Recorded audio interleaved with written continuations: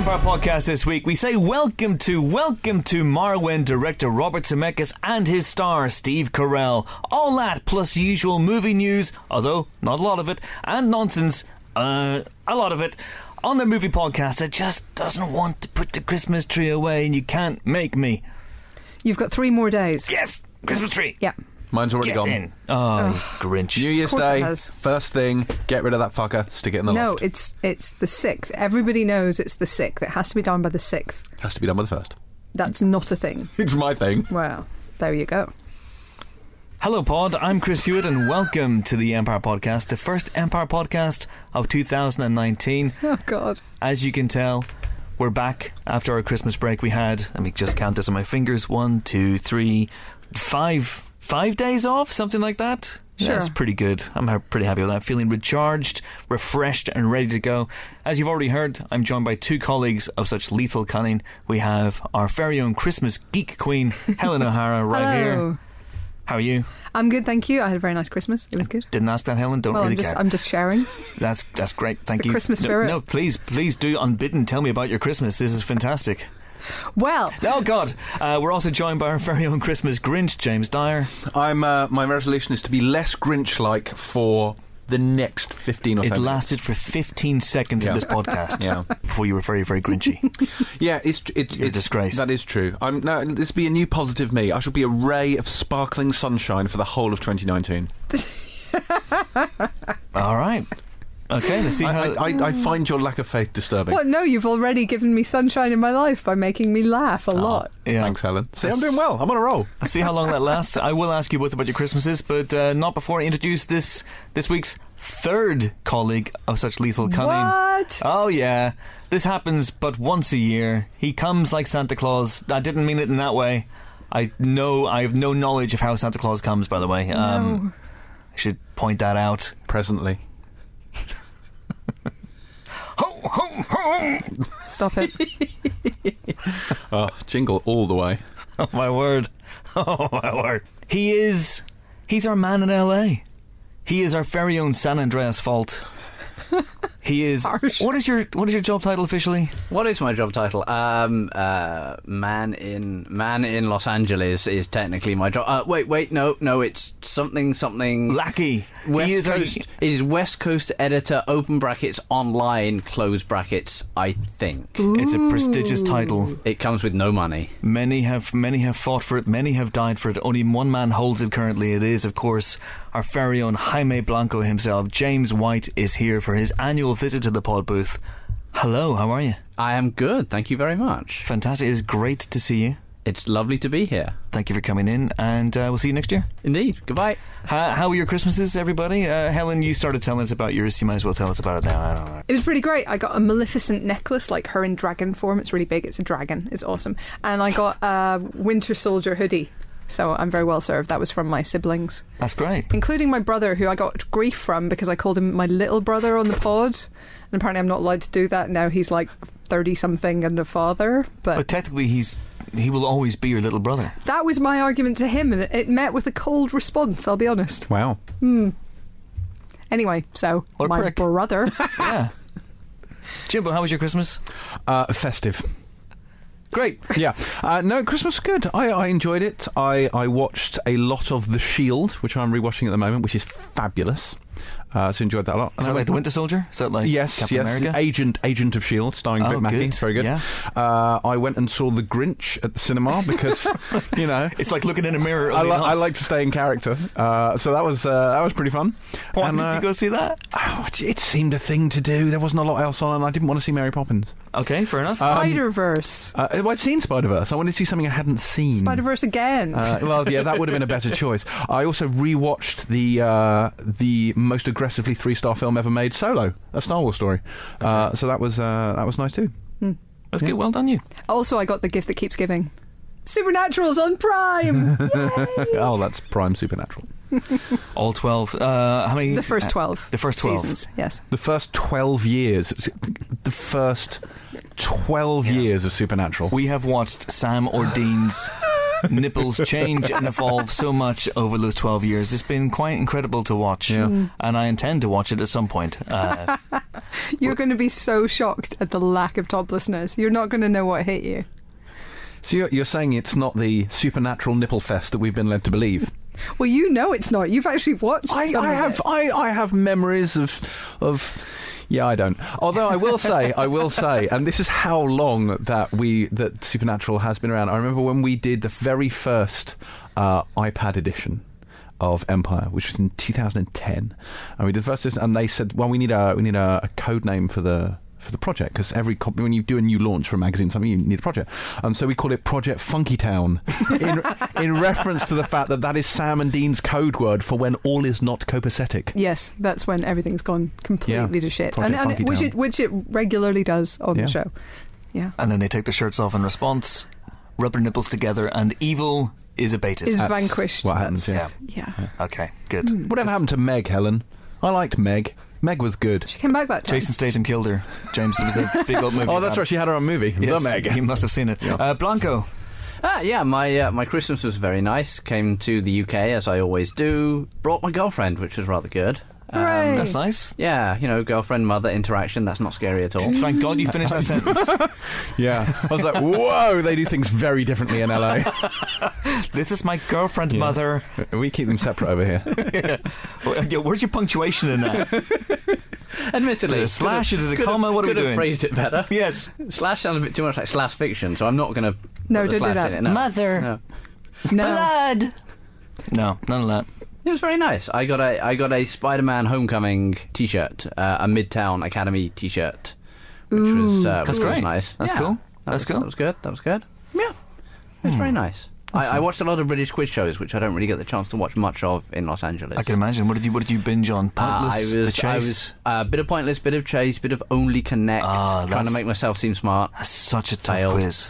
Yeah. Such a tough quiz. Yeah, and Christmas University Challenge, of course, which is always a delight. That was fun. Yeah. Did Hogwarts win this year? Not this year, sadly. They tried to cheat, but, didn't work out. Not a university, Chris. Isn't it? There's no tertiary education that we know of in the wizarding world. Absolutely right. What? Yeah, so you just graduate and go straight into a job? Yeah, it's ridiculous. No wonder the Ministry of Magic is so cack-handed. I know. Yeah, it's true. Unbelievable. Magic there may be, and not a degree between them.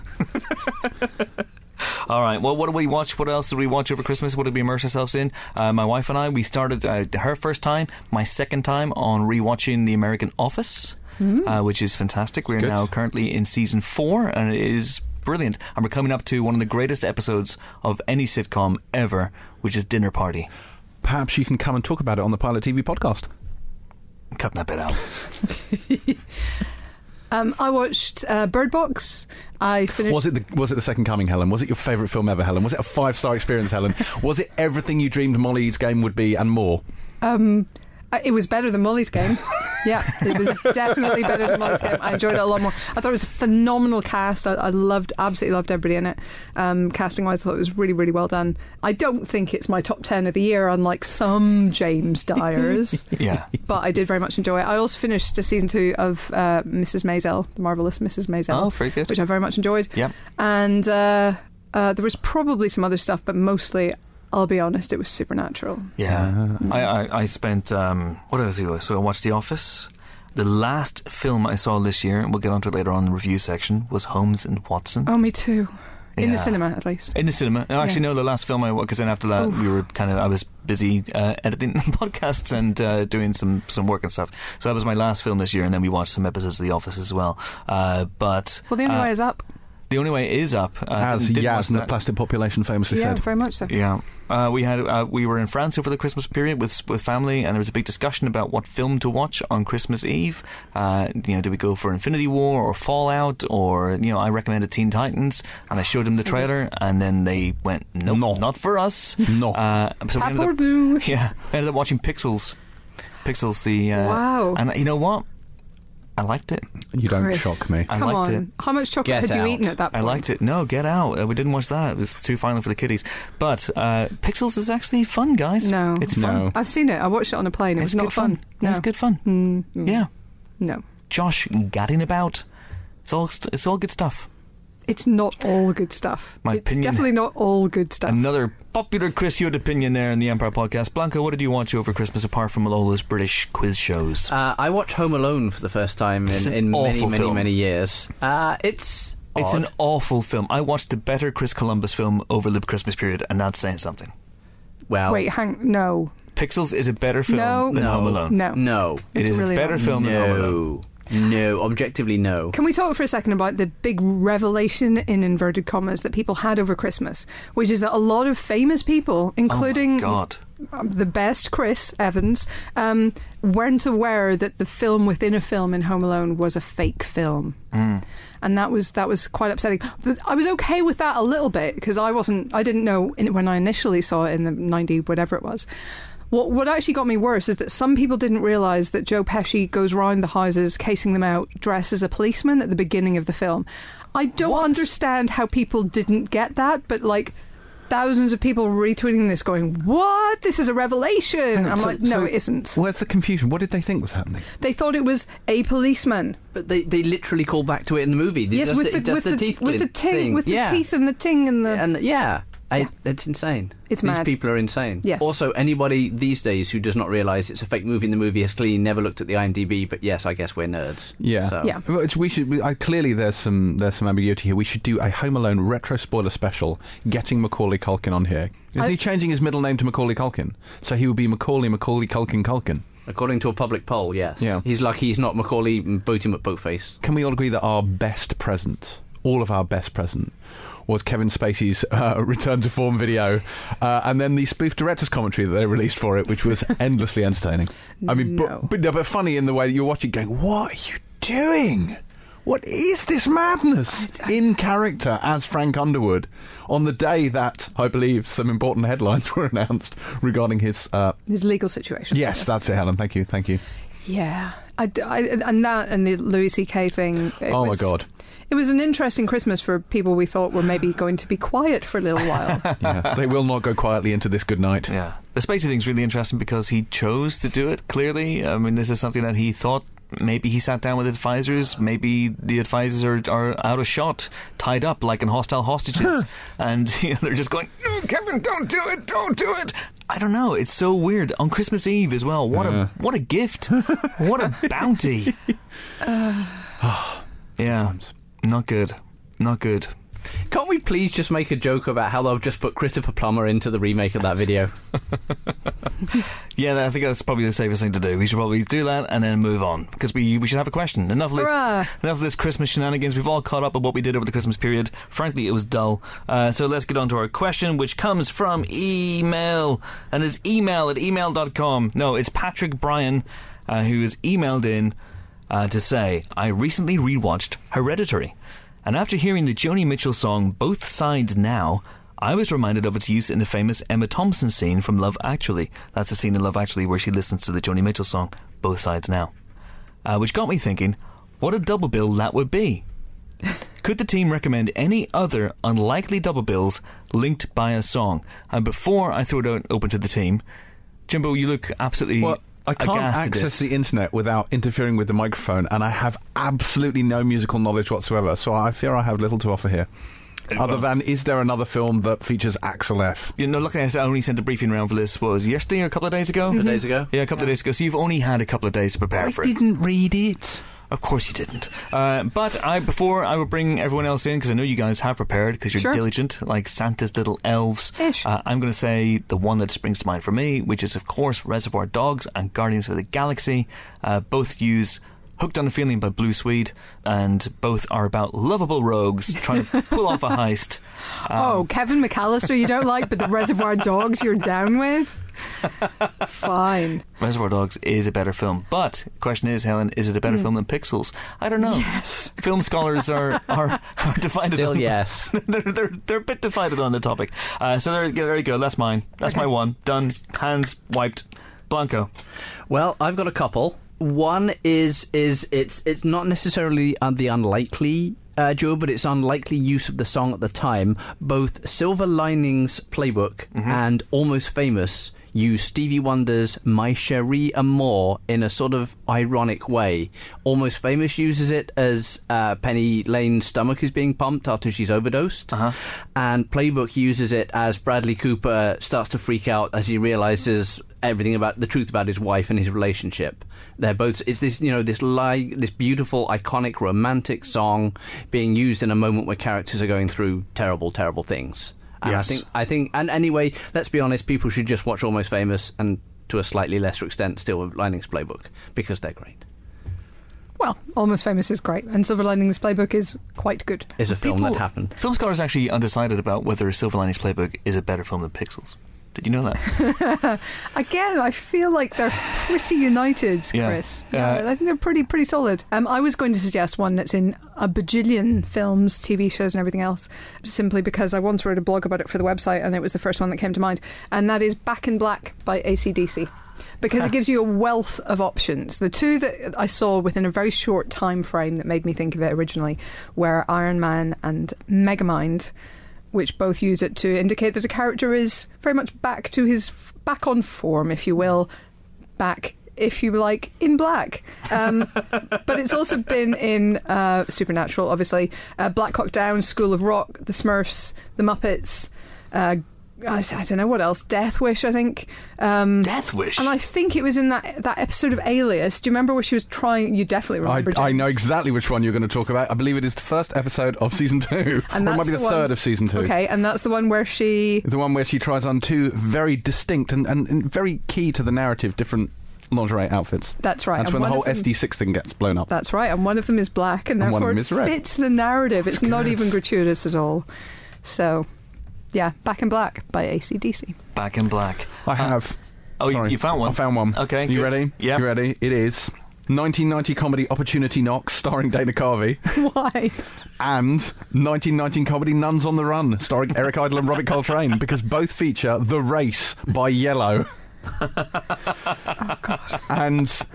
that's really all I could do in the last 30 seconds of frantic Googling. Yes. But no, but that like, obviously most people know Yellow for Oh Yeah, which appears in Ferris Bueller's Day Off, but The Race, one of their lesser known hits, was of course prominently featured in Nuns on the Run, which is an underrated masterpiece.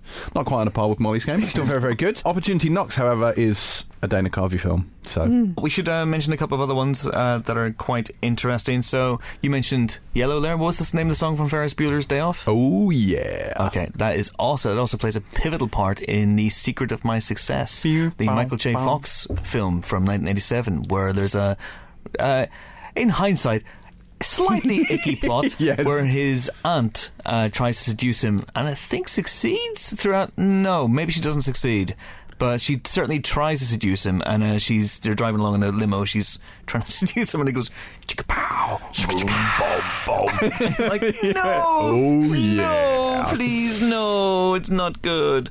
It's a good song though. Yeah, yeah. It does happen quite a bit, actually. There's a song from Guardians of the Galaxy which is playing in the scene with Alan Tudyk and Matt Damon in Deadpool 2. I think it's the Pina Colada song. I think it's that.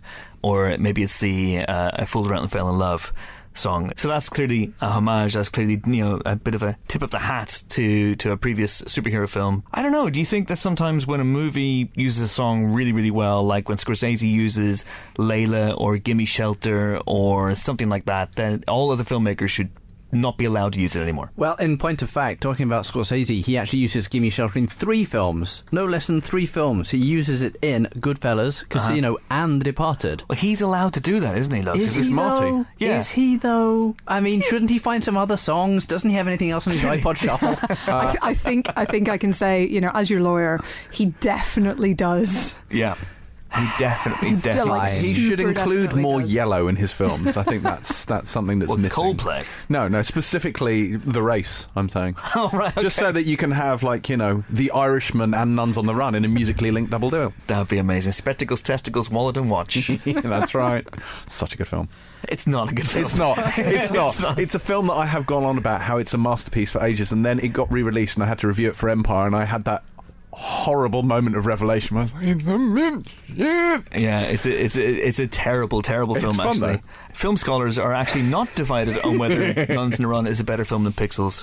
It is absolutely not a better film than Pixels. It is. It's not. You're an idiot. But actually, recently, Unchained Melody crops up in Holmes and Watson. Yeah. And another film, Bumblebee. Yeah. Bumblebee uses Unchained Melody really well. Yes. Yeah. Holmes and Watson uses it less well. really badly. I would say less well. And that, of course, is used famously in Ghost. Mm-hmm. So Holmes and Watson is doing a riff on Ghost, which is a film that's over 20 years old. And also, so bizarre. that scene in that film, in Ghost, has been riffed on so many times. Of course, definitively in Naked Gun. But, like, just don't do that. Yeah. Like, why would... It's so unfresh. Could I just observe something that happened over Christmas, which made me want to hug a stranger? I was on the train and someone said, "Have you spoken to Willie?" And the person turned to him and went, "Prospect Place, Willie." And I was just like, oh, bless you. Bless you for that incredibly random, obscure reference to Ghost. So, Wow, really? Yeah, that's the thing that happened. Did they then leap through the train? They did, yeah. They went, "Get off my train!" And I did, because, Salt and burn. Come on, salt and burn. So I think the answer to this is not. Blanco's Martin Scorsese triple bill is pretty good, because the question was about double bills, but I think the triple bill of Goodfellas, Casino and The Departed, that's pretty good quality-wise, but I would suggest a quadruple bill of Unchained Melody type films. Alright, so you start with Ghost, then you go into Naked Gun 2.5, then you go into Bumblebee, and then you finish, as all double, quadruple, triple bills should, with Holmes and Watson, the greatest film of our times. Without wishing to give away spoilers for the reviews section, I have some concerns with this plan. You realise I'm going to overdub everything you say about Holmes and Watson with my spot-on impression of you. Holmes and Watson! It's the greatest film I have ever seen! So it is! Wow. Sorry, Helen, that was an incredible volte face you just did there. I know, Extraordinary. I should So really weird. I should really be more consistent Gee, in my Helen, views. be principled for once in your life. I mean, honestly, if you're going to just try and get on Mrs. Brown's boys, I mean, why don't you just do a special audition tape anyway? I love Hamilton!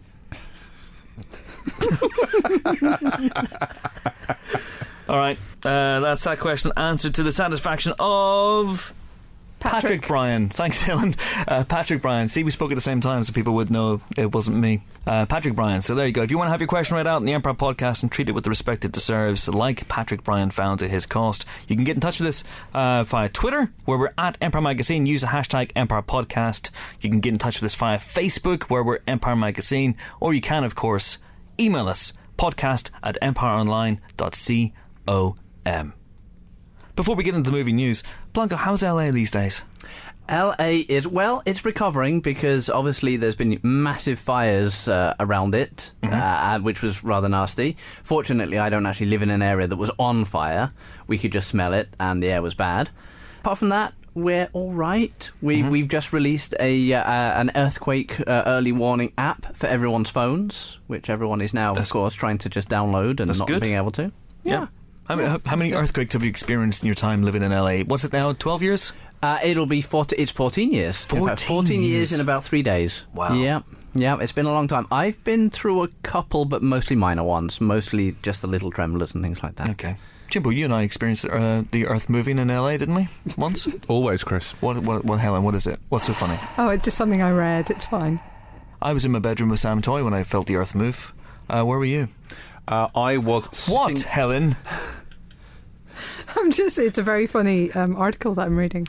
I was sitting outside the Culver City Holiday Inn, which is it is absolutely true. It was Radisson. It was a Radisson, yes, the Culver City Radisson, which, incidentally, that very morning I had seen James Cameron having breakfast there, and I found that so random because he was properly slumming it. It's a shitty hotel. That's my TripAdvisor rating for you there. I thought it was a fine hotel. I've stayed there a couple of times, and other hotels are available. Yes, they are. But yes, I was sitting outside, and I'd never experienced an earthquake before, and I always thought an earthquake would be, like vibraty, like rumbly, like standing on top of something, like a vibraty thing. But it's not. Like it's like a weird sort of swaying, quite like soporific motion. It's actually quite relaxing. It just sways backwards and forwards. Yep. It's an odd thing. That's not most of the earthquakes I've experienced. Most of the ones I've experienced are like God punching the ground. Oh, really? And then you sort of, everything shakes after that. Is it like the bit in Dracula Unbound where he punches an army with a fist made of bats? Very similar. Because that's how I always imagined it. It's much like the experience of watching the movie Pixels and realising suddenly you're watching the movie Pixels and your world has gone horribly wrong. Yeah, on purpose. What? Why would you say that about Pixels? It's the truth, Chris. Why would... You know it to be true. Search your feelings. It has a bit where Josh Gad has sex with Qbert. What's not to love?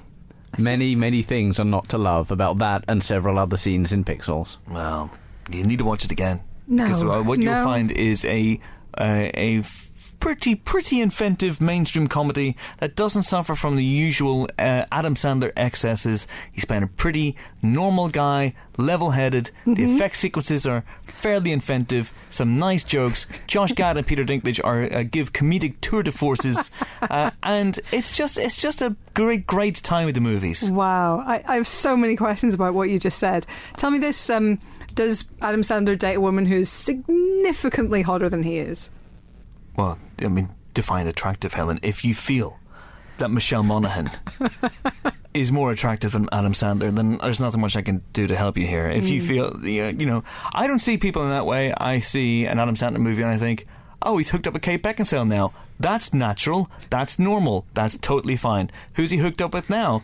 Salma Hayek? Yes, I can see that. Totally fine. I'm okay with the Adam Sandler wags. Okay. All good. Great. All good for me. I should say that I am sponsored this week by Pixels. I mean, it's the only explanation for how long we have spent. It is talking available about now Pixels. in all good and evil video stores. Anyway, should we move on to some movie news? God, please. Couple of things to talk about. Sure. Kevin Smith is hard at work, apparently, on a reboot of Jay and Silent Bob. No other details. Reboot like new Jay and Silent. That doesn't make any sense to me. I don't understand. Because there are no details, but he's involved and Jason Mewes is involved, and I presume they're going to be playing Jay and Silent Bob, so that's not a reboot.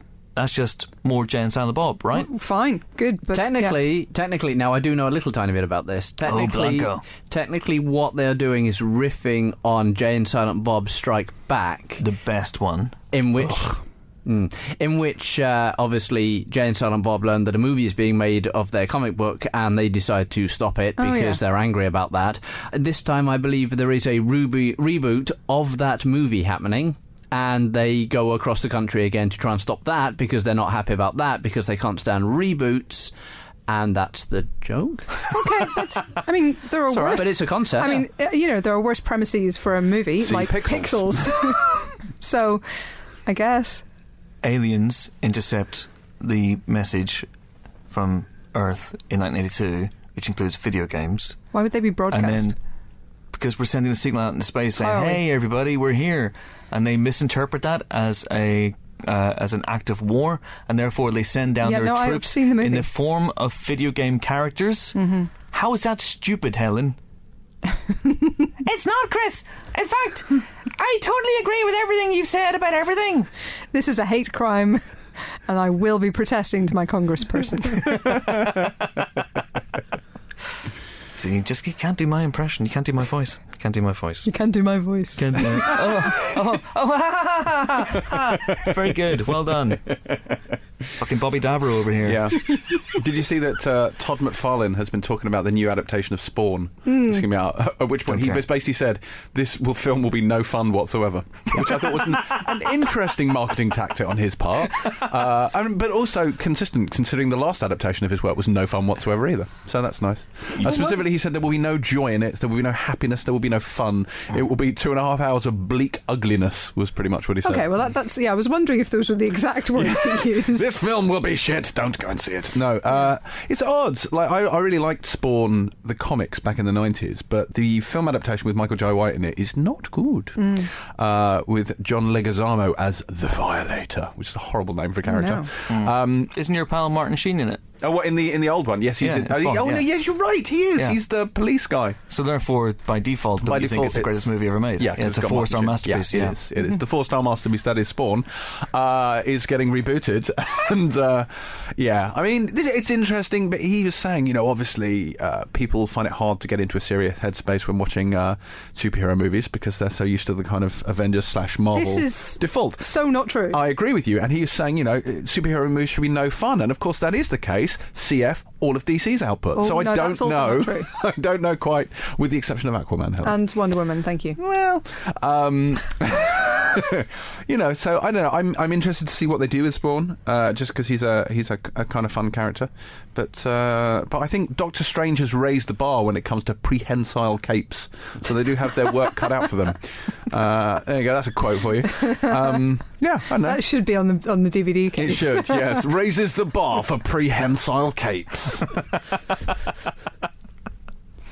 So Jeff's brother. What?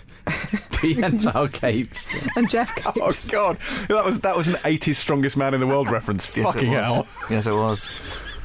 Hey, Anyway, on movie yes. news. Oh yes. Hey, everybody. Saoirse Ronan joined the new Wes Anderson movie. The Did French she now? Dispatch. She did, making lovely. an already very good cast even better. So she obviously worked with him before on the Grand Budapest Hotel. She's also reuniting with Timothée Chalamet, who she worked with. Timmy obviously, Two Meats. in Lady Bird. And they'll be joining Benicio del Toro, Jeffrey Wright, Frances McDormand, Tilda Swinton and Bill Murray. So that's really, really good casting. There are still more rumours of even more people to come, potentially. We could be looking at Brad Pitt, Natalie Portman and Lea Seydoux as well, in theory. Wow. That's very good. What's the name of the film again? The French Dispatch. The French Dispatch. Very exciting stuff. Blanco, did you bring any news? I most certainly did. The BAFTA Rising Star nominations have come out this morning, and yes. it's a lovely eclectic bunch. We have Letitia Wright of Black Panther. We have Lakeith Stanfield of Sorry to Bother You. We have Cynthia Erivo of Widows. Widows even. Windows. Also Windows. She looks out at them a lot. Come on. She was great in the update. Windows 95 I thought was her best. Every time she has 6 films open, one of them has to close. And then... See, I love that Chris is laughing at that. I've been keeping tabs on her career. Oh, it's good. You It's open good. tabs, don't you? Yeah, it's good. It's Good shit.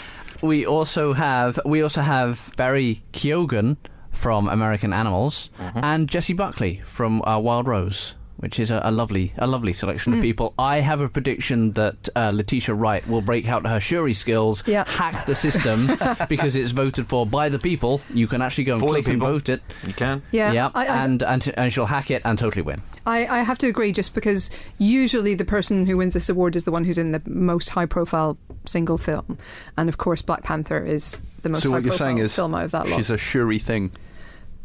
She could well be, yes, but I mean it's actually a fantastic lineup, and most of those people have actually had a banner year. We've all seen the Rising Star Award in the past, nominees who just seem to have been around for a very long time, and a lot of these people have been, a lot of them have been working for years, but I think they all have genuinely reached a different level this year, and so it's a sort of more logical lineup than usual, and I'm very impressed by it. Yeah, good lineup, sound lineup, fine lineup, so you can go to a website and vote for that. I don't know what. Google it. There was some sad news over the Christmas period, which was that Film 2018 is the last series of that venerable show on the BBC. The film programme is his actual official title, but it was obviously renamed every single year, and there will not be a Film 2019. The axe has come down on the show at the Beeb. Is it because they're so intimidated by the quality of this podcast they don't feel that they can put up a fight? I think the answer is almost certainly not. Right. I do think this is a shame. I think it's been around for so long. I think many of us have very fond memories of watching it growing up. But it has, I think, maybe struggled to figure out what it wants to do in recent years. There's been a lot of toing and froing in terms of the format. I think they've had great people on, but I don't think they've always known exactly what to do with them. They've also had Chris. They've also had terrible people, yes, as you say. There we go. But no, I think they haven't quite figured out what they want it to be, and I wish they could, actually, because I will miss it. Indeed, it was a classic of our time. It was, back in the day, it was Barry Norman. It was. Basically telling us everything we needed to know about upcoming releases. And it's the sort of program that got a lot of us into our jobs. It is in many ways partly responsible for Chris, so we're very, very, very sorry. Please don't watch Pixels. Yeah, he should have been put out of his misery a long time ago, just for that. Just as punishment for that. I feel very, very sad about this. And indeed responsible, surely. And obviously partially responsible for this. I've been involved with the show now since film 2010, and it was really, really fun to be a part of. I enjoyed the live revamping. I thought Claudia Winkleman and Danny Lee were a great team.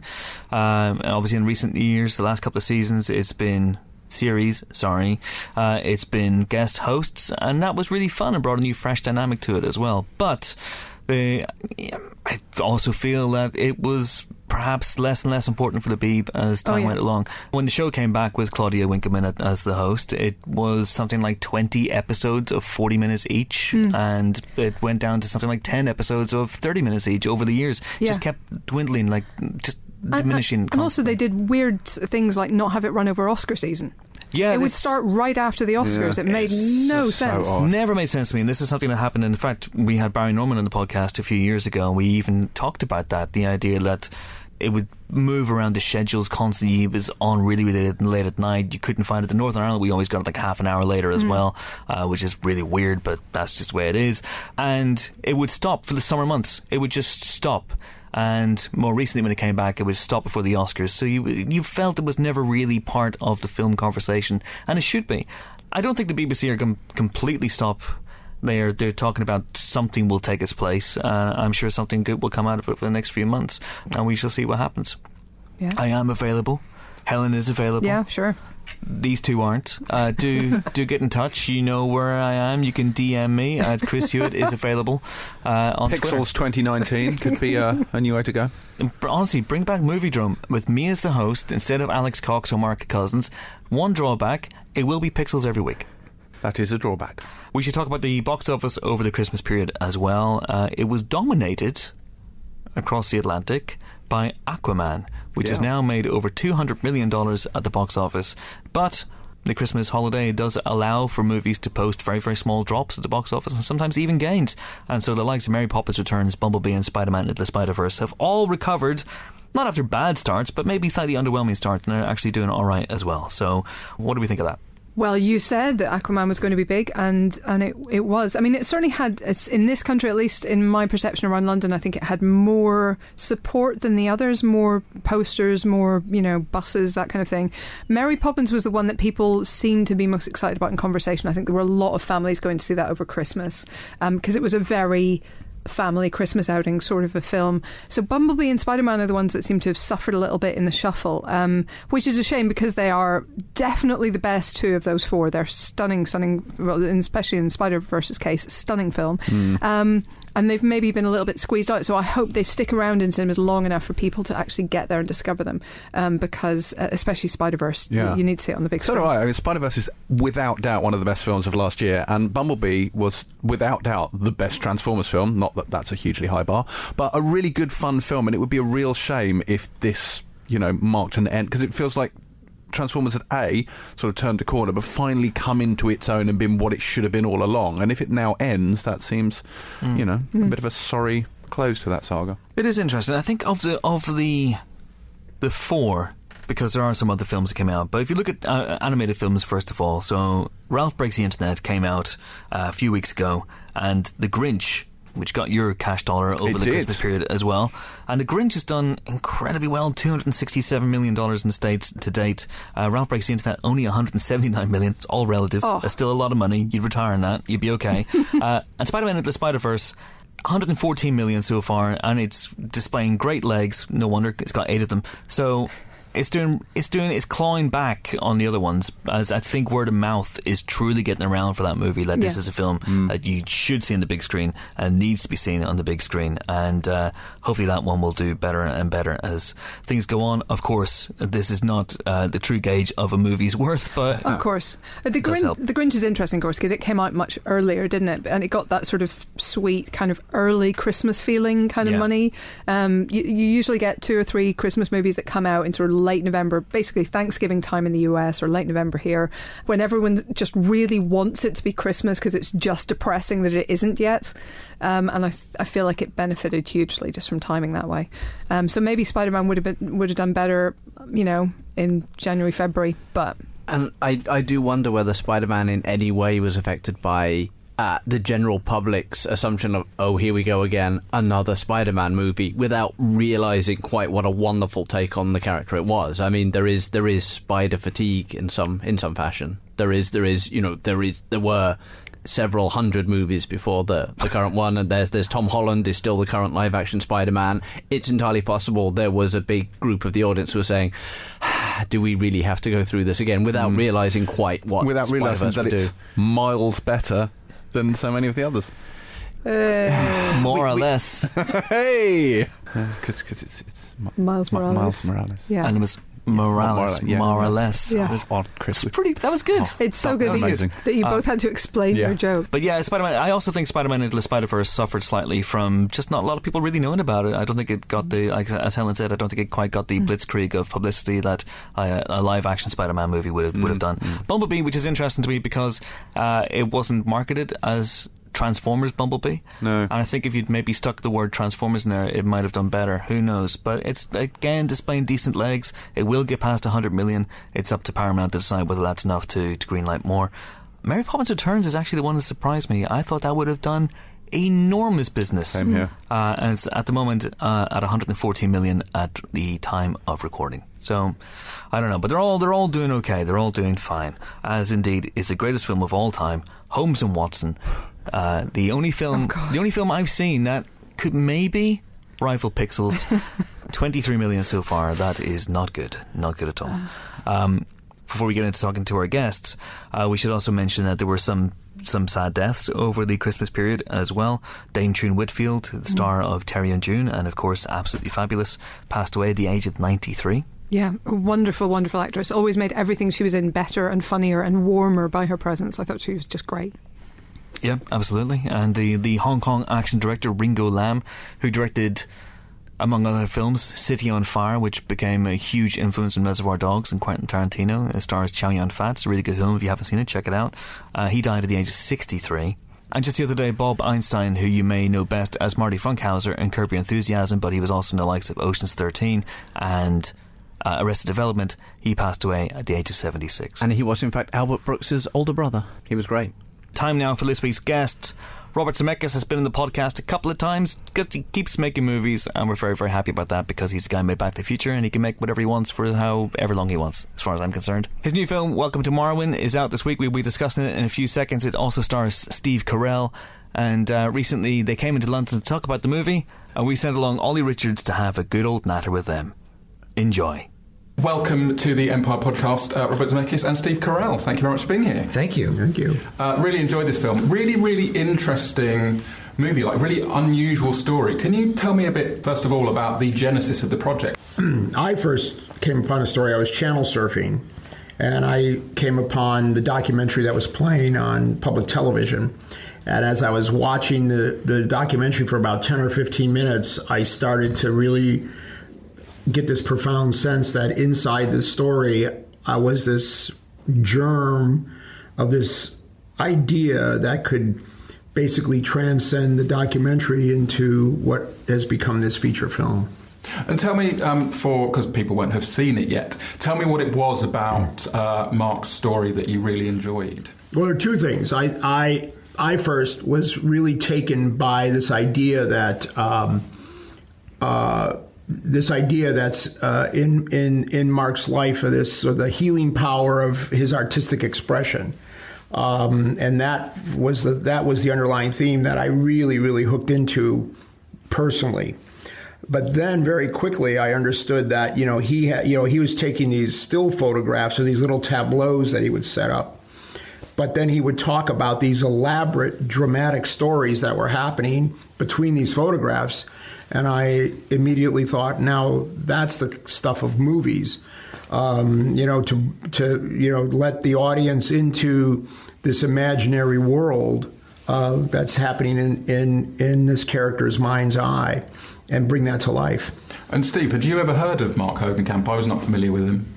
I stumbled on the documentary and I watched it and immediately tried to find out who had the rights to it, because I felt the same way. It was so intriguing, and it's such a great story of redemption and survival and hope and love and sadness and anguish. There were so many things wrapped up into Mark's story that I found it to be incredibly compelling.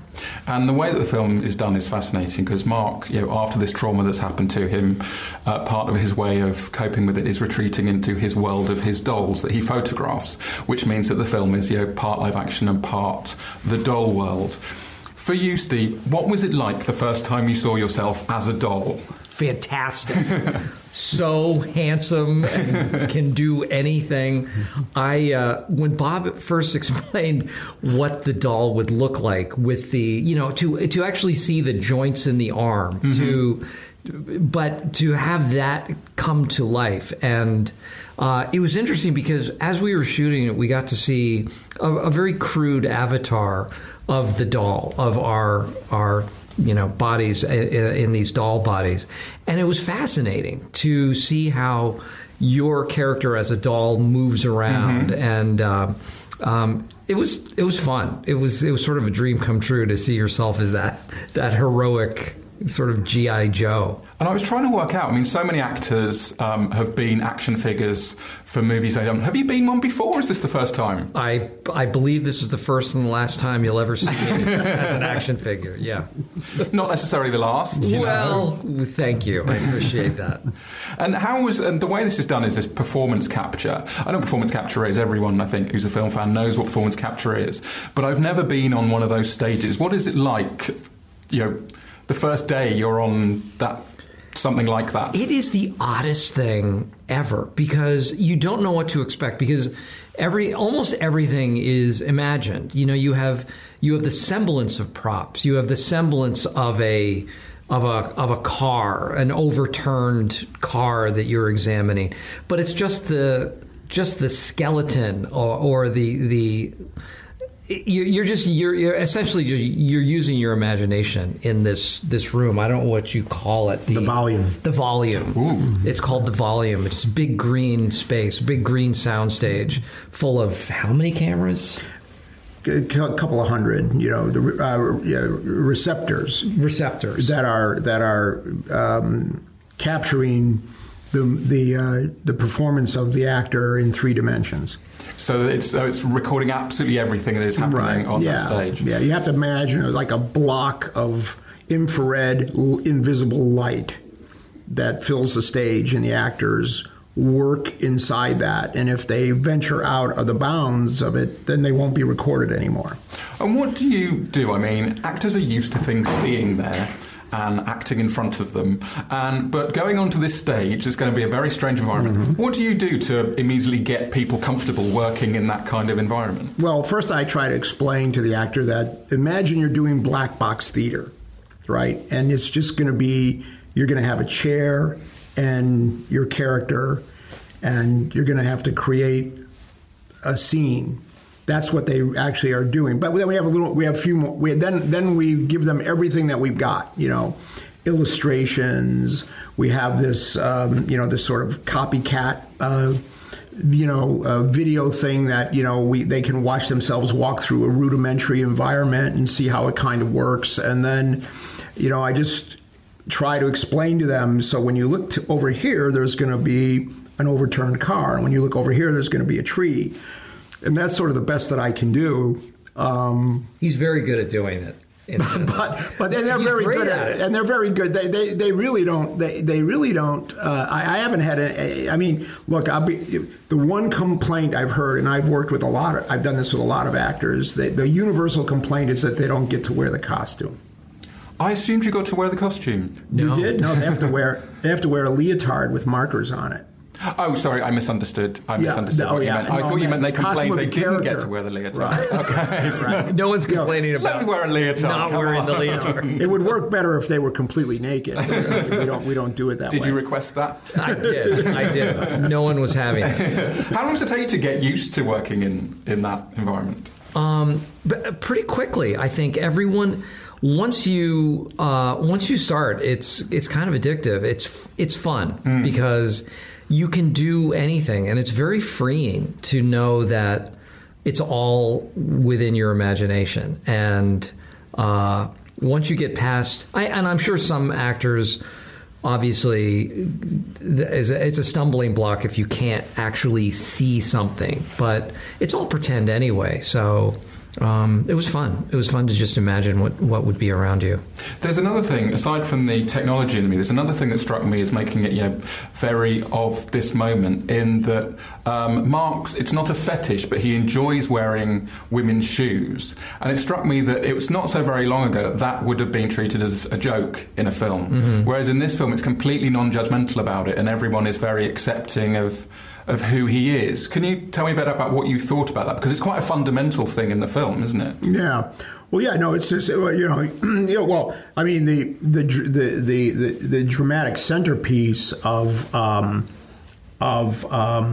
movie is that that our hero Mark was beaten within an inch of his life by intolerant people because of his his nonconformist gender expression. It just was a component of who this guy is, and to meet him in person, he's the lovely, lovely guy, and he's completely void of any cynicism, and he's really goes through life with an open heart, and that's what I leaned into in terms of his character, and that was just a component of who he is, and just again, as Bob was saying, just a very honest expression of something that he liked to do and was summarily beaten and really robbed of so many things because of it. And the fact that he could come out the other side as still an incredibly generous, caring human being, I think is a real testament to the type of person he is. And what's his life now after everything he went through? It's good. Yeah, it's good. I mean, I think that the most telling representation of his healing is he dismantled Marwen. He doesn't need Marwen Call. He doesn't need the town anymore. So he's on to different adventures. Oh, wow. Didn't know it was gone. Yeah. I received an email from him about 4 days ago, and he said that he is just starting to illustrate again because he's feeling more dexterity and is he's kind of getting his ability to draw again. So he's dabbling in that, which I think is a really positive thing to hear. How amazing. Robert, I suspect you may be aware of this, but recently the Hollywood Reporter did a survey of which movies film fans would most like to see a new entry in, and there was Back to the Future was voted the one that people would most like to see rebooted. How do you feel about that? How would you feel about someone redoing one of your films? Well, it depends on who it was. I guess I think if you could bring Alfred Hitchcock back from the dead and he rebooted one of my films, I'd really like to see that. I mean, it's unlikely, right? No, I think, obviously I've been, people have been talking about this. I find it fascinating that the Hollywood Reporter felt it was necessary to spend the money to go out into the world and poll people to see which films they want to have remade. I thought, I guess that's important for us to understand and know in society. But I know what the people are saying when they're saying, "Oh, I'd like to see Back to the Future." That's they're expressing their appreciation and their affinity for the movie, and I get that. I know that they know if you really sat down to them and asked them one follow-up question after that, they would say, "Oh, yeah, I guess it would be. I guess if all the actors were not 35 years older, and I guess if." I guess that our sensibilities of the charm of it being made in the 1980s would be different. That they probably, what I'm basically saying is, even though that's an easy question to answer, if they really thought about it, they'd probably say, no, I don't think I really want to see it. It would be like saying, do you really want to see, do you really want to see a CG version of The Wizard of Oz? Do you really want to see that? I certainly. Or is there a magnificent charm in seeing it as a historical document of the 1930s? Yeah. I think there's a great charm in there, and that movie is lived through more generations than Back to the Future. But I'm very honored that so many generations, which is astounding to me, still appreciate the movie. I guess their answer really is, I kind of wish it was still the 80s and I could. And then it would everyone be was still the cool. same age. Yeah. Then it would be kind of cool because it would have the same energy and the same feel of the movies that they love. And on a similar vein, with performance capture being a tool that you are so comfortable now, there are quite a few of your films from the past conceivably could be done in that world. Do you think if you had had the tools at the time when you made, for example, Back to the Future or Who Framed Roger Rabbit, which could be made in a performance capture world, do you think you would have done them with that? Well, they wouldn't have had the same charm. Roger Rabbit could be made so easily now. It would be so easy to make Roger Rabbit that it just wouldn't be as interesting. Why would we spend the money, time? I don't even know if we could find enough artists to hand draw. I think animators would say, "Wait, you want me to draw every one of these frames with my hands?" I don't think anybody knows how to do that anymore. So, like the thing that makes Roger Rabbit so charming is that we didn't have a single computer to do anything.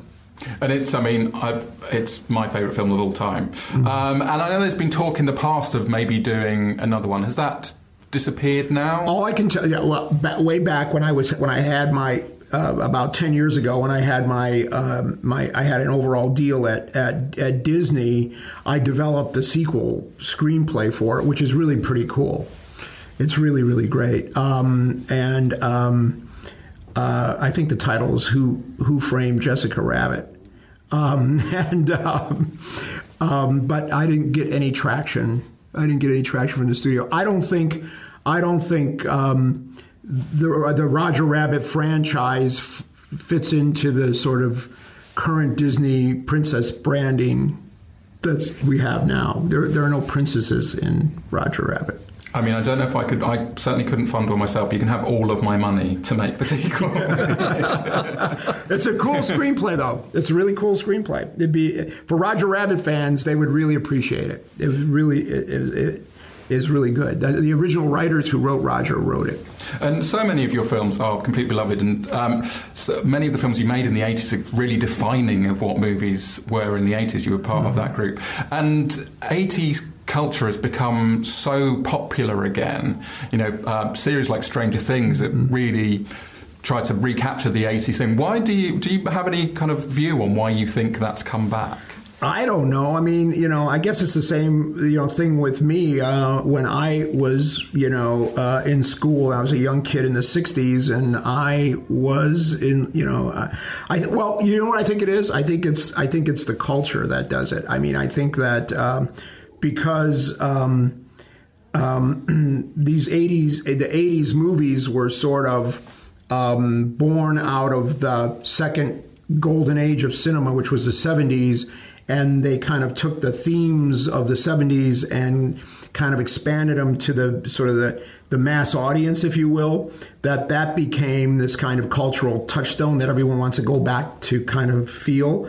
And I felt that I think you could say the same thing about, well, for me anyway, I was fascinated with, the 1940s and all the World War II movies that were being made in the 60s. And so I was like always wondering, studying and thinking about that period in time. So maybe going back, 20 or 30 years, to a different time is sort of a natural course of how our culture kind of advances. So for both of you, what were the defining movies of your childhood that made you realise movies were a thing? Wow. Well, certainly a bunch of this gentleman's right here. I mean, which is intimidating when you step on the set, and here's the guy who's created, so much of what you love cinematically, and what and someone who has created so much magic. Because I think that's part of what I love about movies in general is the magic. The stepping into a theater with a group of people and a communal experience, and going to some other place and visiting a realm that doesn't exist in your world. And I think Bob has really cornered the market on that. So you can imagine how intimidated I was that first day on the set. I think everybody was like, wow, we're working with Robert Zemeckis? Are you kidding me? And how do you get through that? Through some blood, sweat, and tears that first day. But he's so unassuming and unpretentious and kind and generous and as a partner, really, with everyone. And one of the things I loved about working with this gentleman to my right was that he treats everyone with the same degree of respect, from the dolly grip to the camera operator to the costume designer to the actors. Everyone was on an equal footing, and everyone was just an equal component of a creative process. And I think that's what really stuck out to me, is that we were all in it together. It was an ensemble, and we were just trying to make something as good as we could make it. Wonderful. Thank you. Again, both of you, congratulations on Welcome to Marwen. Really, really enjoyed it. Thanks. Thank you very much for your time. Thank you. Thank you so much. Thank you. Appreciate it. Thank you. Appreciate it. So that was Robert Zemeckis and Steve Carell, and let's start with their movie Welcome to Marwen. Blanco. Yes, Welcome to Marwen is Thank you. Loosely adapted from the documentary Marwen Call, which came out in 2010. It's the story of a man named Mark Hogenkamp, who was attacked in a bar by people who didn't seem to like that he was talking about being a cross-dresser and his general lifestyle. A bunch of Nazis, basically, who jumped him in a bar, beat him nearly to death, basically wiped out many of his memories and took away a lot of his the coma he was in, took away a lot of his artistic ability. He'd been a very, talented artist before the attack. And as part of his recovery process, he began constructing a model village of a fictional Belgian town called Marwen. Mm-hmm. He populated it with dolls based on people he knew, a lot of women he knew, and a character based on himself called Captain Hoagie, who was a hero who fought Nazis and also had to deal with his own issues, and it basically helped him work through his issues. And so Steve Carell plays Mark Hogenkamp, and that's basically the story of the film. He also plays Hoagie. And He does so indeed. they have the animated dolls that then look like Janelle Monáe and Leslie Mann, Merritt and Weaver and all the rest. Yeah, and so basically we also see, as well as him dealing with his real-life tragedy, we see his fantasy life in this village using performance capture, bringing Hoagie and the rest of the dolls to life in a story where they battle the Nazis and deal with a nasty blue fairy, played by Diane Kruger, who is called Deja Thoris. John Carter. Yeah, John Carter of John Mars. Carter nod there.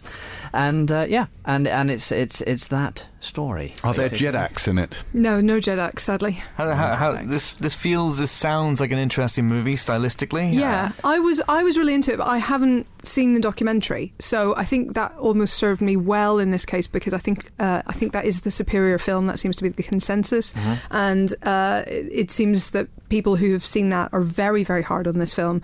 But this did kind of get to me. I thought it was a good performance from Carell, and he's clearly a guy with major issues. So the fact that he objectifies literally the women in his life made a certain amount of sense in that context, and I think that they are given the chance in the film to point out, on at least a couple of occasions, this is not really cool, and I think that comes across. So that kind of made up for a lot of the one of the main criticisms I've seen, which has been the objectification of the women, because he's clearly not a well man, and I think this sort of gets that across. But yeah, I was just interested because I didn't know the story, so that may have served me in this case. The slight problem I found with it was, and I did enjoy a lot of it, the problem I found was the tone is very odd.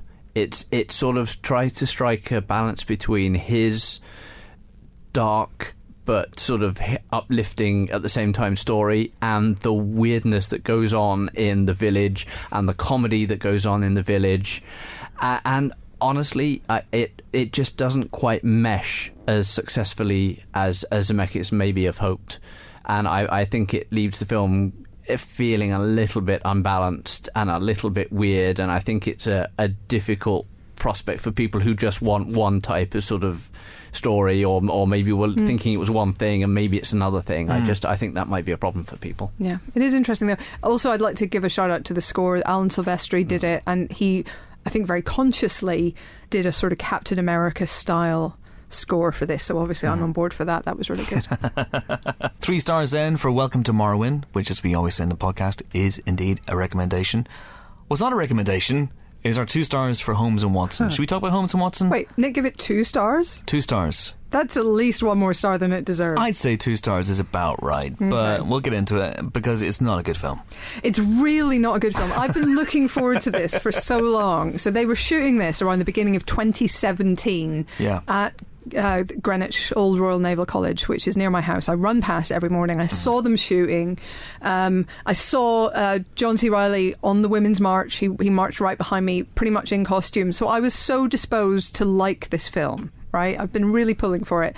And it's so unfunny. It's so bad. I almost don't have words for it. So it is Holmes and Watson, as you know them. As we meet them, they're testifying against Ralph Fiennes' Moriarty, who's about to go away for life if Holmes will just turn up at the last minute and provide the vital evidence that will convict him. But will they turn up or not? Who knows, because they're distracted by other things, because they're both complete buffoons, is the idea in this. So it doesn't make any sense. There's a lot of very modern jokes. Really good cast, as well as Ralph Fiennes. You've got people like Rebecca Hall in there. Yeah. You know, just Rob Brydon. Rob Brydon does more in the poster for this film than he does in the movie. That's fair. He plays the Strad, and you just think, like, how are these people? Like, Rob Brydon's a really, really funny guy, and they give him nothing. In the film, they give him nothing to do. I suspect there's loads of deleted scenes and extra alts where he actually is allowed to cut loose a little bit, but otherwise, it's just he's been straitjacketed in a way, and it just doesn't work. And there'll be really like crowbarred in references to like cool modern things, and like the joke is that they're mentioning a cool modern thing, but it's in a Holmes and Watson movie set in the 1900s. Like also the timing of the movie. So Queen Victoria's alive, but also the Titanic. It's really clumsy. It's very badly done. There's the scene. I mean, honestly, I wanted to like it because I love these guys together. I think Step Brothers is amazing. They got such chemistry, and on paper it sounds brilliant. On paper, yes. Will Ferrell is Sherlock Holmes. John C. Reilly is Dr. Watson. Sign me up. What could possibly go wrong? So Ethan Coen, the writer-director, who I have to say with a heavy heart is just not very good at the movies. I've examined his work and it ain't good, and he should not be allowed to movie again, I think, for a while at least. It's clumsy, it's ill-conceived, but at the same time there are some scenes that did make me laugh, but really? It doesn't really know what it wants to be though. So it doesn't know whether it wants to be a straight-up parody, which would have worked, sort of Abraham Sucker type affair where there's joke after joke after joke. So you have that sometimes. They go to a fair and there's loads of background jokes and people falling over in the background, all sorts of stuff. But then it pulls his punches. But there's a scene where Watson meets and instantly falls for Rebecca Hall, who is playing a doctor, and there's a semi-funny, they're grasping for a joke where Holmes and Watson can't quite fathom the idea of a woman doctor and how that works, and they keep dismissing the idea. But then they go to do an autopsy together, and the autopsy, which is set to Unchained Melody, turns into this massive flirting scene. But it's cut short and curtailed so badly that I just think there must have been some real gross out material in there where they were like, making out on top of the corpse or something. Yeah. But that's a decent conceit, but it's just but that's it. Executed so badly. It happens over and over again. So the whole women doctor thing, like, that should have been done well, you know? And instead you go off into this ridiculous thing where the woman doctor's companion thinks she's a cat, which isn't funny and doesn't work and doesn't awful. go anywhere. Lauren Lipkus, yeah. Yeah, and you're just like, well, that's a waste of my time when you could be doing a joke here. And then they forget about the conceit later on. They just completely forget about it and have her do something else. Yeah, and she just talks. Yeah, normally. and it makes no sense. But every now and again there's a moment, there's a musical number, and you just think, that's what I wanted this to be. I wanted this to have that sort of that lovely Farrellian blend of lunacy that drives the best of his movies. I know James hates him and everything he does, so you stay out of it, Dyer. You stay out of this. But I wanted it to be more like that, and instead it's just a succession of scenes that don't really have a point or a punchline, and two very, very talented actors, sometimes more, trying desperately to make something work when it doesn't. But I have to say, this is a movie I've thought about a lot, more than movies I like over the last few days, because things keep coming back to me. Like the opening scene is the meeting of Holmes and Watson, but Watson is trying to commit suicide because he's distraught after about having come back from the war and having lost his love. And it's a really just misguided, misconceived meet cute. And Holmes is suddenly growing marrows, which, as we all know, is ridiculous. He grows roses. Come on. But it goes back to your idea about this is just a bunch of modern references. So, like, Holmes is calling his marrow a bitch, and there's that scene where they go, they take a self-photograph with Queen Victoria. Geez. Again, a funny conceit, but then suddenly they're throwing up signs and pinching their faces and going, "Hey girl," and it just doesn't work. And that whole scene with Queen Victoria doesn't work. None of the Queen Victoria stuff works. I was not amused. Not least of all because she's supposed to be dead. Well, yes, 10 years before the Titanic. This is my thing about it. It plays fast and loose with many things, including comedy. So Sadly, 2 stars then for Holmes and Watson. I do get the sense that there was maybe a decent film in here at one point, but it's been re-edited, reshot, focus group to death. Who knows? But we may never know. Yeah, I will never watch that film. You will never watch that film, not even on a plane. 2 stars then for that. Let's get on to some better films. Hurrah! Let's talk about The Favourite. Hurrah! Should we talk about The Favourite? It may be our favourite, I would say, this week. I think it may well be. Yeah. So who wants to take The Favourite? Hellspells? Sure. So yes, this is the latest film from Yorgos Lanthimos. A little bit of a change of pace for him. You know, his previous films have had people talking the way that no person in the human race has ever talked. He's kind of done away with that this time. It's a bit more naturalistic, in inverted commas, because it's still not very naturalistic. So our setting is 18th century, the court of Queen Anne here in England. She is played by Olivia Colman. She was a very tragic but weird figure in real life as well. Actually, she outlived all of her, I think, 16 children. They all died in infancy or before. So she is a tragic figure, but she's also the queen, and so she has a lot of power. So she has people around her who use that power and sometimes abuse it. Chief among them, Rachel Weisz's Lady Sarah Churchill, who basically influences a huge amount of influence over the Queen and uses it for her own political ends, and those of her husband, who's played by Mark Gatiss. Into this mix comes Emma Stone's Abigail, who is a sort of distant cousin of Lady Sarah, and she basically asks for and gets help to get a job in the palace, but she swiftly inveigles her way into the sort of orbit of the Queen and tries if that's what you want to call it, Helen. Well, yes. Okay, so let's get into it. They're all shagging. Yes, they are. Yes, they are. And it is basically, used as a power play, a way to exercise influence over this incredibly lonely, incredibly sad lady who sits on the throne.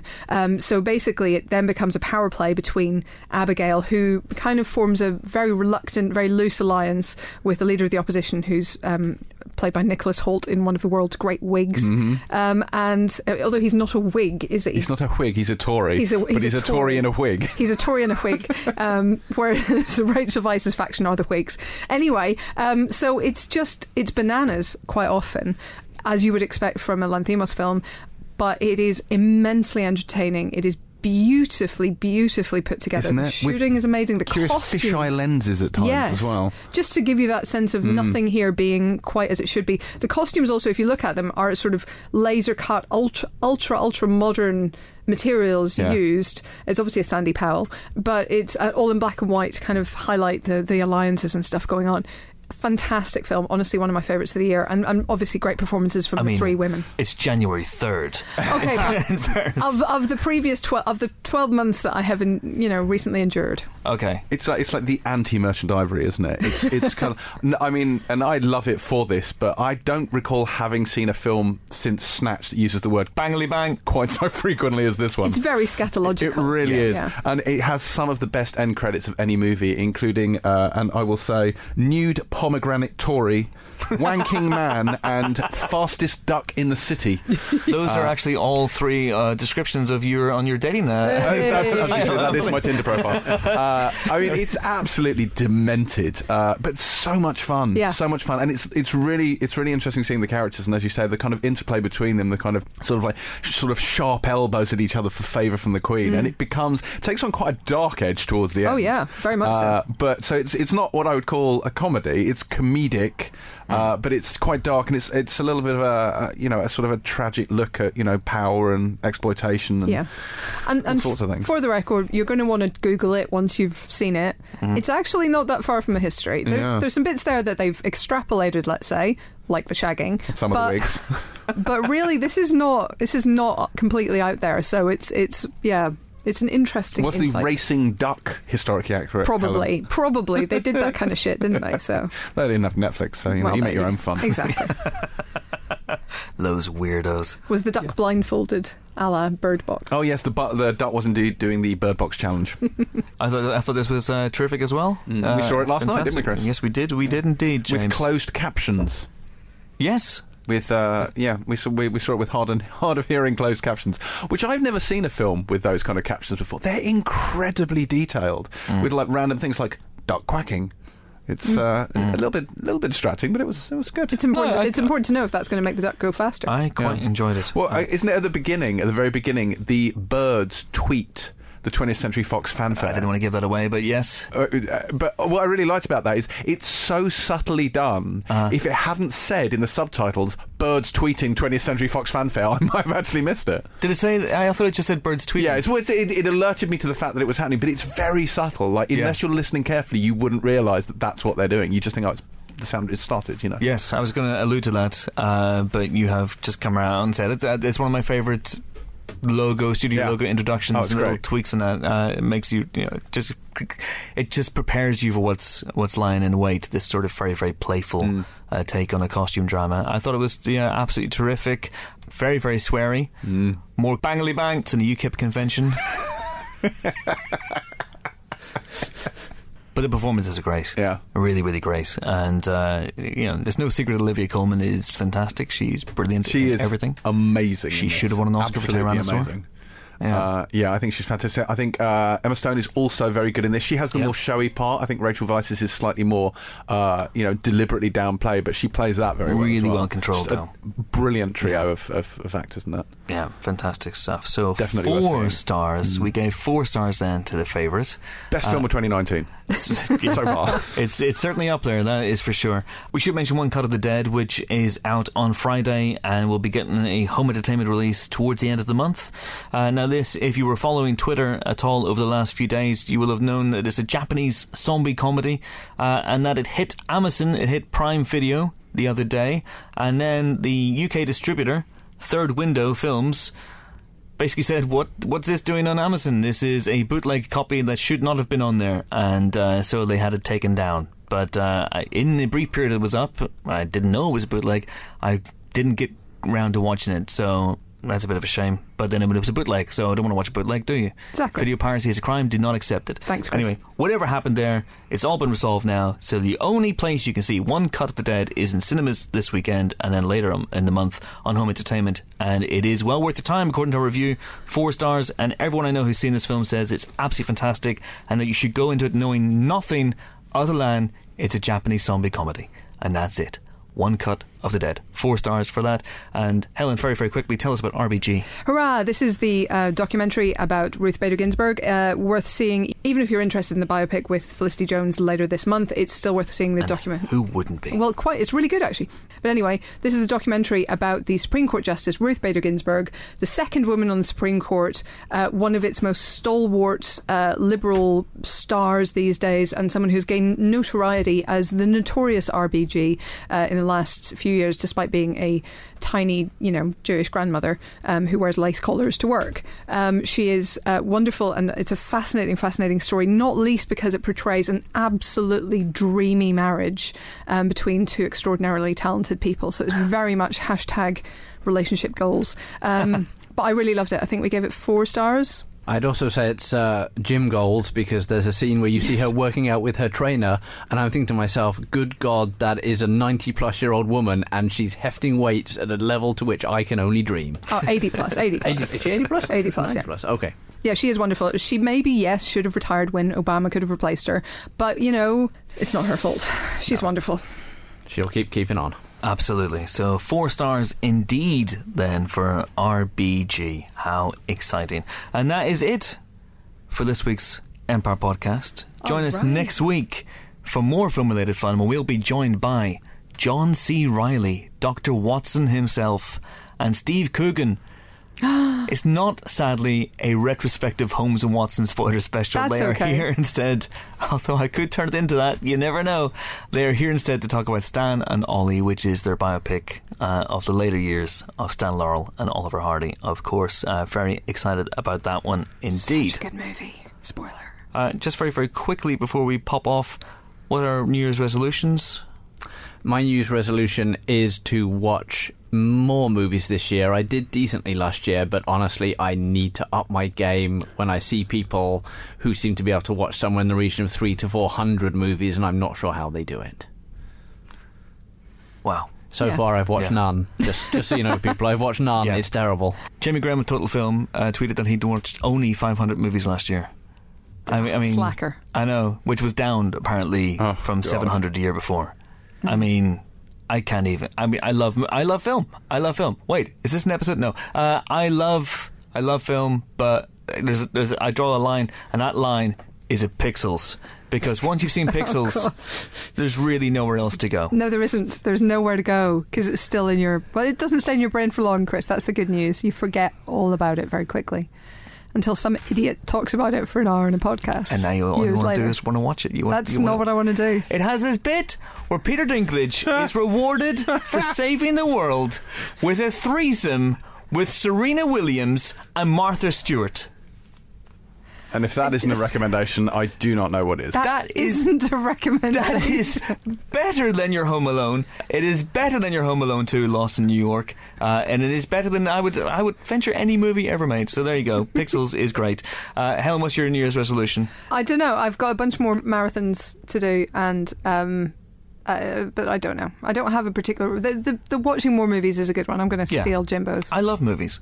Mine is conversely slightly the opposite. I'm going to try and watch fewer things, and it's not. Now, bear with me on this. Wow, there's a low bar. I'm going to try, on the one hand, to watch. I beg your pardon. Is this your Tinder buyer again? I'm going to try and watch more of the films that we review on this podcast, so I actually have something to say during the latter part of the show. But conversely, I'm going to try and spend less time just watching stuff, because between the films I'm supposed to watch for this and the 6 TV shows a week I have to watch for the Pilot TV podcast, I spend my entire life staring at some form of screen. So I'm going to try and smell the roses. I'm going to try and look around and actually, as Ferris Bueller would say, look around, otherwise life will pass you by. He'll take a look around once in a while. So I'm going to try and do some other things that don't involve watching screens. I will maybe be more precise, more targeted with the things I watch. So instead of watching every TV show that comes out for no apparent reason, I shall only watch the ones I have to watch. And some of the ones I want to watch. Seems fair. Nobody needs to watch every episode of A Discovery of Witches. I'm just saying. No, that also seems fair. I'm going to try and be better about logging the films I see. I started out last year being pretty good at logging stuff. That's just, No. I'm with Helen on this. Don't do Don't it. What's bother. the point? I like it. Why? No. It appeals to the nerd in me. It's so nerdy, it though. really is. All Even these I people don't do putting that. up, the list of, I watched these 65. No, I don't like that. But It's just nerderific for willy for waving. me. It's good for me to know how many films I No, watched. it's not. Just all you need to do is, and this is, I stand by this, when you see a film that you think, that is absolutely going to be on my top 10 of the list, write that one down in a little note, so Okay. that when at the end of the year Nick says, give me your top 10, you're like, did I see a film this year that wasn't Avengers Endgame? I can't think of any. So that's Yeah, well, so that's weird. number one, though, already. I mean, yeah, we can know write that now. Yeah. Yeah. My top 10 films of the year. Number 2, The Favourite. And number 1, Avengers Endgame. Yeah. Brilliant. Yeah. That Yeah. seems fair. That's echoed. That's your list, isn't it, Helen? Yeah, number 3, Captain Marvel. I mean, we're there. Yeah. Okay, let's bring this brisk, tight 45 to a close. From next week, by the way, we're going to have a proper producer during this podcast, so things are going to be so slick around here you won't even know. There'll be no extended riffing about wanking. I don't even know what I'll be doing myself. This Wanky, is going to be interesting, because if the new producer cuts out all the rubbish, it's going to be a 5-minute podcast. It's just going to be, and that was the Empire Pod. It'll be a bangly bang, and then the end of it, and the music, and that's it. We're done. Just a quick bangly bang. A quick bangly bang. Mm. Is that your Tinder profile? Yeah. Yeah. Bangly banging on about, I don't know. Anyway, until we meet again, until a auspicious occasion, it is goodbye, and I'm going to give you all names from the favourite cast list. It is goodbye from kitchen servant Jaime Blanco, James White. Until next year, folks, I'll be around, mostly Los Angeles. Okay. Here's your dinner. It is goodbye from fastest duck in the city, Helen O'Hara. Quack. Goodbye. I can't even. I was like, there's nothing to go with, so. Goodbye. Goodbye. It's goodbye from nude pomegranate Tory. That's what that James literally Dyer. is my Tinder profile. Genuinely, it's. Yeah. For so many years, you were both nude and a Tory. I'm none of those things now. You're none of those and it's things. very important that I emphasise that You've fact. had an epiphany. Yeah. Well, I'm that no just- longer naked and covered in pomegranates. That's the important part of this. Well, that pretty much just leaves Wanking Man on that bombshell. Thank you so much for listening. See you next week. I'm off to watch Pixels again and decide whether it is better than Avengers Endgame. Chris, you have a problem. And only Adam Sandler, Peter Dinklage, Josh Gad and Kevin James running around chasing Pac-Man in customised Mini Coopers can help? No. Yeah, didn't think so. Anyway, thanks for listening. See you next week. Bye.